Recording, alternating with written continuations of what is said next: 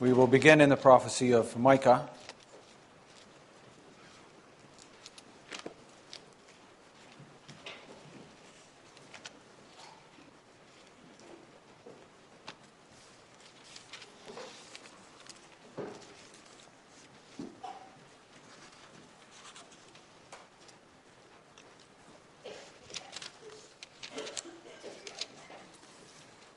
Micah chapter 5, verses 1 through 6. We'll also read from Luke 2 and from Revelation chapter 12. We begin in Micah chapter 5, beginning at verse 1. Now muster your troops, O daughter of troops. Siege is laid against us. With a rod they strike the judge of Israel on the cheek. But you, O Bethlehem Ephrathah, who are too little to be among the clans of Judah, from you shall come forth for me one who is to be ruler in Israel, whose coming forth is from of old, from ancient days. Therefore he shall give them up until the time when she who is in labor has given birth. Then the rest of his brothers shall return to the people of Israel. And he shall stand and shepherd his flock in the strength of the Lord, in the majesty of the name of the Lord his God, and they shall dwell secure, for now he shall be great to the ends of the earth. And he shall be their peace. When the Assyrian comes into our land and treads in our palaces, then we will raise against him 7 shepherds and 8 princes of men. They shall shepherd the land of Assyria with the sword, and the land of Nimrod at its entrances, and he shall deliver us from the Assyrian when he comes into our land and treads within our border. And then we move to the Gospel of Luke, chapter 2.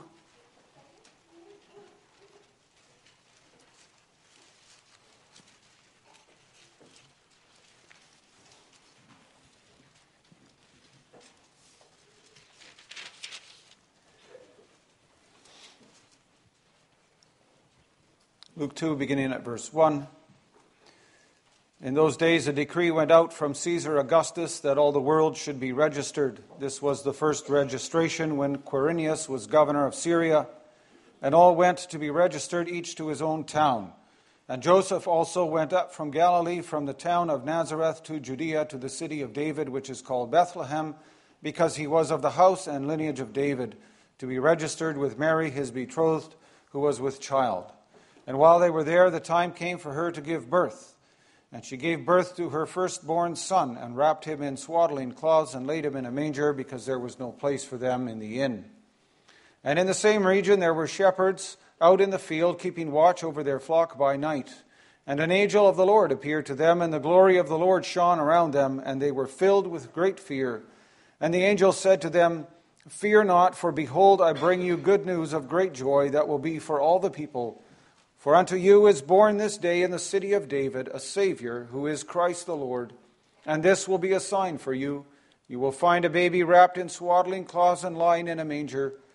And suddenly there was with the angel a multitude of the heavenly host, praising God and saying, Glory to God in the highest, and on earth peace among those with whom he is pleased.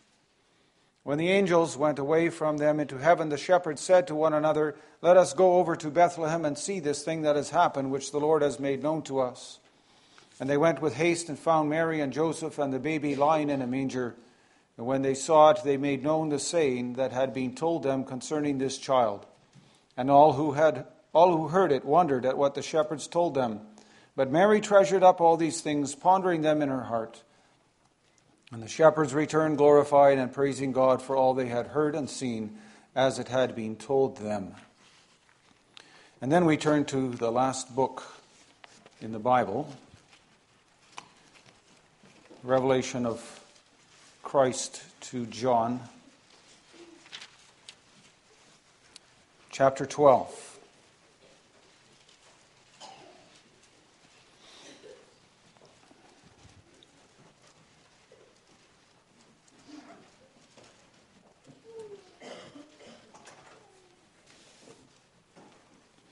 And a great sign appeared in heaven, a woman clothed with the sun, with the moon under her feet, and on her head a crown of 12 stars. She was pregnant and was crying out in birth pains and the agony of giving birth.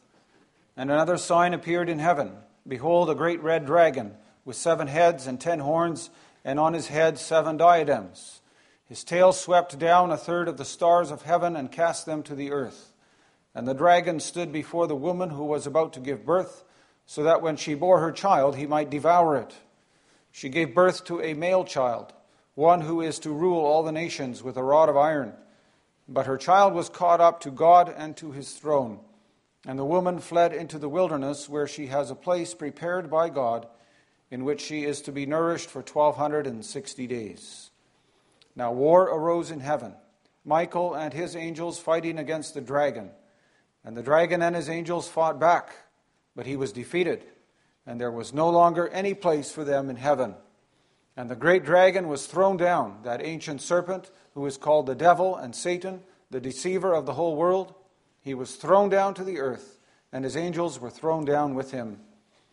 And I heard a loud voice in heaven saying, Now the salvation and the power and the kingdom of our God and the authority of his Christ have come. For the accuser of our brothers has been thrown down, who accuses them day and night before our God. And they have conquered him by the blood of the Lamb and by the word of their testimony, for they loved not their lives even unto death. Therefore rejoice, O heavens, and you who dwell in them. But woe to you, O earth and sea, for the devil has come down to you in great wrath, because he knows that his time is short. And when the dragon saw that he had been thrown down to the earth, he pursued the woman who had given birth to the male child. But the woman was given the 2 wings of the great eagle, so that she might fly from the serpent into the wilderness, to the place where she is to be nourished for a time and times and half a time. The serpent poured water like a river out of his mouth after the woman to sweep her away with a flood. But the earth came to the help of the woman, and the earth opened its mouth and swallowed the river that the dragon had poured from his mouth. Then the dragon became furious with the woman and went off to make war on the rest of her offspring, on those who keep the commandments of God and hold to the testimony of Jesus. And he stood on the sand of the sea. So far, our scripture reading. Let's sing in response to this reading from hymn 18, stanzas 1 and 3.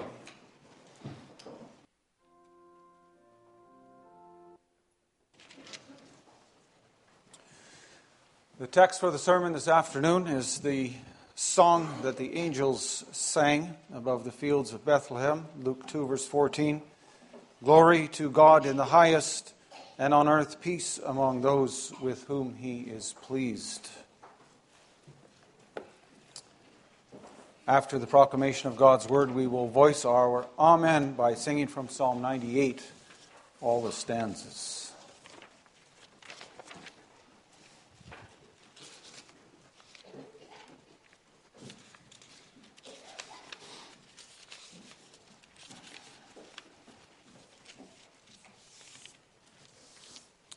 Congregation of the Lord Jesus Christ, brothers and sisters, and that includes you, boys and girls. We just repeated reading the song that the angels sang. I mentioned that song this morning as well. They sang about peace on earth. And as I mentioned this morning, when we look around us, we don't see evidence, or very much evidence, of that peace. There's a lot of lack of peace in the world. The Bible, congregation, doesn't promise that the fulfillment of that peace will come on this side of eternity. And that's really clear already right from the beginning, God's first promise to Adam and Eve. Ever since that time, the world is full of war and strife. And that lack of peace, that's a direct result of the fall into sin of our first parents, Adam and Eve. And ever since the fall into sin, there's been a war going on. A war between God and Satan. And we are caught up in that cosmic battle.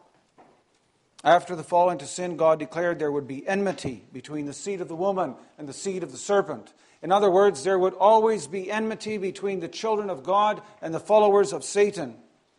And this enmity is also played out in the lives of God's children. And we feel that today no less than the Old Testament people did You find this enmity, this cosmic struggle reflected in the stories of God's people in the Old Testament. And there you also find God's people praying for and longing for the promised victory, the final victory. And while God declared there would be enmity, He also promised an ultimate victory for His people. And the longing for this victory is also expressed and reflected in the stories of God's people. The Apostle Peter, for example, in 1 Peter chapter 1, verse 10, tells us that the Old Testament prophets who predicted the salvation and victory of God, they searched and inquired carefully themselves how this would eventually come about. They were really busy with it themselves, even though they didn't even understand everything that they were prophesying. They didn't fully understand it themselves, but they knew that what they spoke would come true. And their longing, congregation, and our desire for peace has been answered. The message of Christmas is that God has already won the battle. The Prince of Peace has come. And even though the enmity between the children of God and the followers of Satan continues to rage, we have every reason to be encouraged, because Jesus has secured the final victory. The battle has been won. The final outcome is absolutely sure. Of that, we are guaranteed by God's word. And that's really the message the angel gave to the shepherds in the fields of Bethlehem. That's the message that was brought by the heavenly host. So I proclaim to you the word of God this afternoon with this theme, that at the birth of Christ, the angels proclaim God's triumphant victory. We will see that this victory brings glory to God, and secondly, this victory brings peace on earth. While the details of Jesus' birth are very unique, many of those details are also not very spectacular either, are they? Joseph and Mary traveled to Bethlehem, like many others did in those days. They arrived, and the only place of shelter they could find for their little baby was in a manger, a feeding trough for animals. And when her child was born, Mary did what every other mother in those days did. She wrapped her baby in swaddling cloths. And for the shepherds who were in the fields near Bethlehem, it was just another ordinary night. They had brought their sheep to the shelter. Maybe they were sitting around the fire discussing the day's work. They were enjoying some rest. Just another ordinary day. But God had something special planned for that night. This night was to bring about the climax in the battle between God and Satan. This night would prove Satan's undoing. He had been trying to thwart God's plan of salvation ever since the beginning of the world. And nothing would please him more than the destruction of the seed of the woman, who was to crush his head. And oh, he tried. He certainly tried. The vision John received in Revelation 12, congregation, gives us a bird's eye view of world history, so to speak. This vision shows how Satan, the great red dragon, is ready to devour the child of the woman. And the woman in this vision represents the church, and her child is Jesus Christ. This child escapes the clutches of the great red dragon, but throughout the history of God's people, it is evident that Satan often came close to achieving his goals. Many times Satan must have thought, I'm winning because I'm almost there. He almost succeeded in destroying God's people, and that was his aim. Because if he could destroy God's people, then the seed of the woman would not be born. Then the Christ child would not come. He tried already. Shortly after the fall, Adam and Eve lost their only believing son when Cain killed Abel. But then God gave them another son, Seth, who carried on the line from which Christ would come. And when this plan didn't work, Satan enticed the sons of God to marry the daughters of men. And this plan succeeded so well that the Bible says Noah was the only righteous man living. He was the only one left who worshiped God. And after the flood, the Lord had to intervene once more by confusing the language of the men of men when they tried to establish the Tower of Babel. And later God chose Abraham out of all the families of the earth to be a blessing to the nations. And again, Satan tried to thwart God's plan by having the nation of Israel destroyed in Egypt. But his cruel plan of having all the baby Hebrew boys drowned did not work either. And so he tried again at Mount Sinai, enticing the people to abandon their God and worship a golden calf. He continued to do whatever he could to destroy the Old Testament church by enticing them to rebel against God, enticing them to worship Molech and Baal, gods of the pagan nations. Later he tried to destroy the house of David when Athaliah, the queen mother of Judah, the daughter of Jezebel, tried to murder all the royal children in Judah. But little Joash was rescued by his aunt Jehoshaphat. And so he continued the line of David. And then while the people of God were exiled in Babylon for 70 years, Satan tried once more to have all the Jews killed when Esther was queen. Time and time again he tried, but he failed to prevent the coming of the Prince of Peace. He knew that if he could just cut off the line of David, if he could just destroy God's people, then the one who would crush his head would never come. And this great cosmic battle, congregation, has been going on ever since Genesis chapter 3. And down through the centuries and down through the ages, God was working towards the day which Scripture calls the fullness of time. The time which he determined would be the climax of this great battle. The time when Satan's defeat would be fixed and guaranteed. The angel who had spoken to the shepherd said, "Fear not. Fear not, for behold, I bring you good news of great joy that will be for all people. For unto you is born this day in the city of David a Savior who is Christ the Lord, the Messiah." What a day. And what great news, congregation. Such great news that the first angel was joined by a heavenly host who proclaimed the glory of God. You see, the angels were waiting for this day too. Peter tells us that what the prophets foretold, angels longed to see. Like God's people, they too waited in eager expectation for the fulfillment of God's promises, the fulfillment of God's plan that he had told about and that he had told Adam and Eve. You see, the angels, they are servants of God. They are attendants who stand around his throne. And they knew of the plan of salvation. It's evident that they know about this plan or something of this plan. That's evident from the words of the angel Gabriel, for example, when he spoke to Joseph and said, "You shall call his name Jesus, for he will save his people from their sins." And so the angels too, they kept track of time and they watched God at work. In fact, they are intimately involved in God's work. Psalm 103 speaks of angels as mighty ones who carry out the Lord's word. They obey God's will. They obey his word. And Scriptures calls the angels ministering spirits sent out to serve for the sake of those who inherit salvation. That's us. They are ministering spirits sent out to serve us. So they serve both God and God's children in this great cosmic battle. And indeed, that is why they are called the heavenly host. The Old Testament often refers to God as the Lord of hosts, Lord Sabaoth. That means that God is the Lord of an army.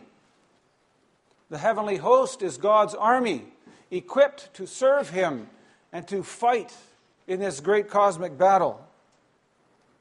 These are the same hosts, for example, that Jesus referred to when he was arrested in the Garden of Gethsemane. He told Peter, "Put up your sword. Do you think that I cannot appeal to my Father, and he will at once send me more than 12 legions of angels?" So, congregation, the heavenly hosts that the shepherds saw that night, they are the same angels who went to war against Satan. Michael and his angels fought against the dragon and defeated him. And the great dragon was thrown down out of heaven There was no longer any place for him there or for his evil angels. And I'm pretty sure, congregation, boys and girls, that when we think of the angels, the choir of angels singing above the fields of Bethlehem, that's exactly what we think about them. Angels in robes, a choir of angels. But this was no mere choir. This was a choir of soldiers, a choir of fighters with swords on their hips. This army knew firsthand of the defeat of Satan. This choir knew the outcome of the battle. That's why the angel could say to the shepherds, "Fear not, for I bring you good news." Satan has been defeated. His doom is sure. The one who has come to deliver his people has come. The Savior of the world, the Messiah whom God has promised. So glory to God in the highest. Because his plan of salvation has moved forward. The Son of God has come into the world to take away the sins of his people. The fullness of time has come. The kingdom of heaven is at hand. And the devil cannot claim the world as his own. And because this child has arrived, earth will never be the same again. The head of the serpent is about to be crushed. And so we can sing, as we will afterwards, from Psalm 98. Sing to the Lord a new song, voicing, for mighty wonders he has done. His right hand and his arm most holy, the victory for him have won. Glory to God in the highest. That's what Christmas means. Now the salvation and the power and the kingdom of our God and the authority of his Christ have come, the angel said in Revelation 12. For the accuser of our brothers has been thrown down, who accuses them day and night before our God. And so this heavenly army praised God for the greatest victory in the history of God's revelation and the history of his people. Glory to God in the highest, and on earth peace among those upon whom his favor rests. We might ask, well, how can an army proclaim peace? Did Jesus not come to put an end to war? Well, the prophet Micah also makes a reference to this very thing. Speaking of the one who was to be born in Bethlehem, he says that this one will be the shepherd of his people, giving them security to the ends of the earth. And then he writes, and he shall be their peace. But then he goes on to explain how this shepherd will bring peace. And Micah speaks of the Assyrians coming into the land. And he says, the shepherd shall deliver us when he comes into our land. How? By defeating the Assyrians.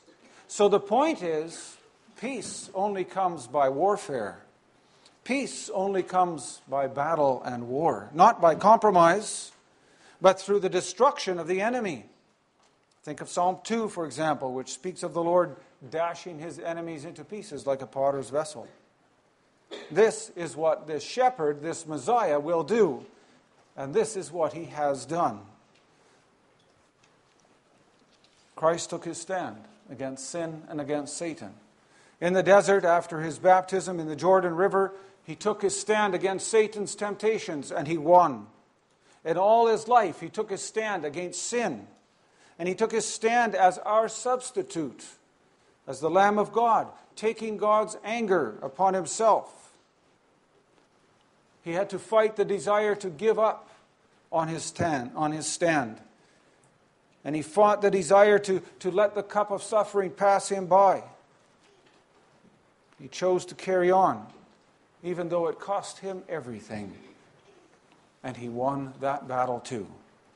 He never let temptation take him down. He never gave in to the temptation to be free from his task.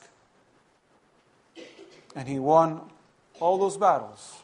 And he has won the war. This Jesus is the exalted Christ and the Lord Most High. And we are his sheep, congregation, and he is our good shepherd. And that means that our battles are his battles. Our battles are his battles. He has won the war, but the enemies are still on the battlefield. Satan has been thrown out of heaven, but he and his defeated army are still lingering upon this earth for a time.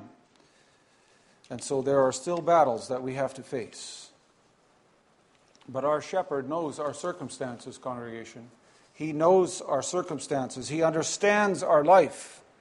And he can help because he is the most powerful king. He is the Almighty One. He is the one through whom we have peace with our God.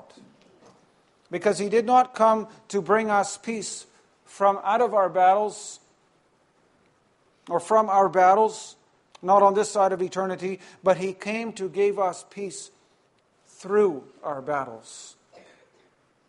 But only if we continue that battle and this warfare in the strength of our Shepherd King.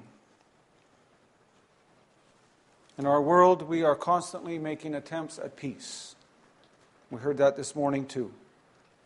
We want to have peace in our homes, in our marriages, in our church, peace between nations. But no matter how well we do at trying to make these kinds of peace, we will never discover peace until we discover peace with God. The peace of God that comes into our lives can only come on the basis of what Christ has done for us. And that's the story of peace in the Gospel of Luke. Indeed, in all of Scripture, peace comes to our life only through the intervention of God Himself. Because left to ourselves, we are alienated, separated from God. We're indifferent to Him. We break His law. Left to ourselves, we often attempt to fix our unhappiness and our emptiness in our own way. We try to find peace in our own way. Peace in multiplying possessions. Peace in a bottle. Peace in the next artificial high. Peace in displaying our own self-righteousness before others. Peace in satisfying our own sinful lusts. But there's no peace in those things, congregation, because then you only end up being enslaved to what you crave. And there's never going to be any glory to God if we try to find peace that way. We can only give Him the glory if we discover the peace that He provides.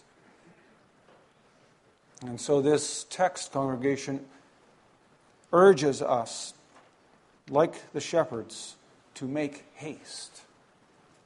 All of you listening today, make haste like the shepherds did. If you have not yet discovered this peace, then don't wait for a moment longer.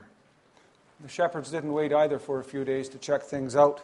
They heard, here is the one who was promised by God. He is breaking into our world. He has come now in our time.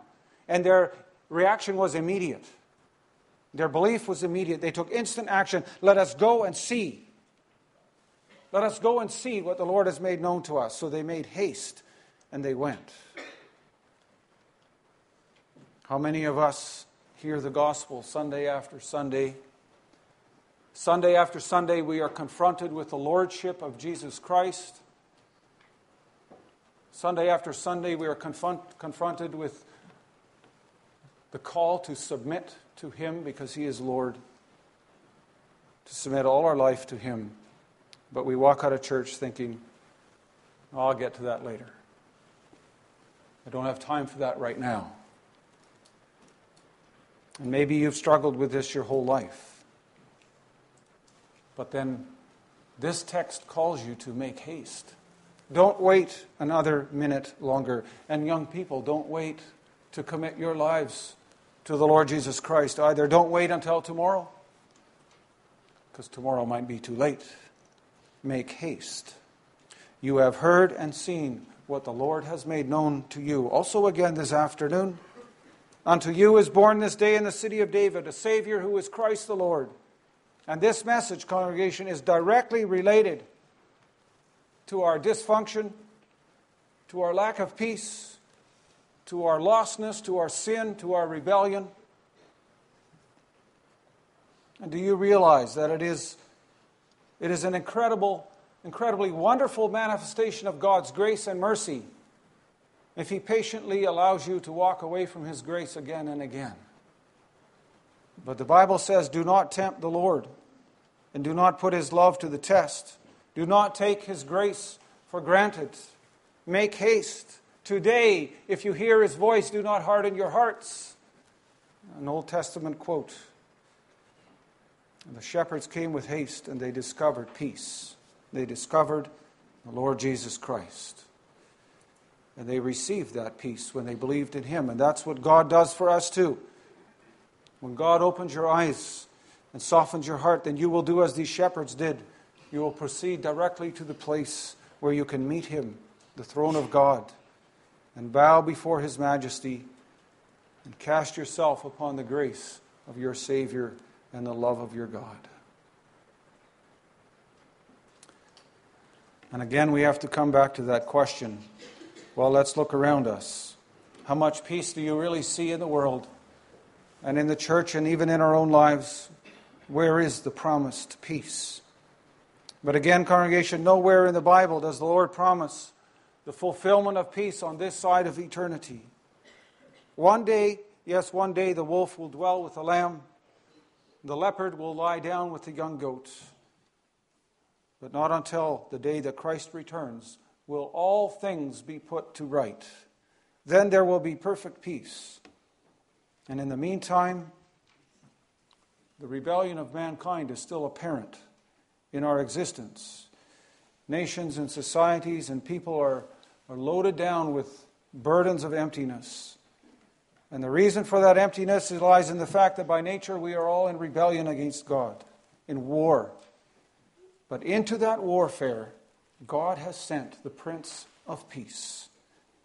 And therefore you will not find a cure for peace and for your emptiness by accumulating stuff or in the next empty bottle of booze.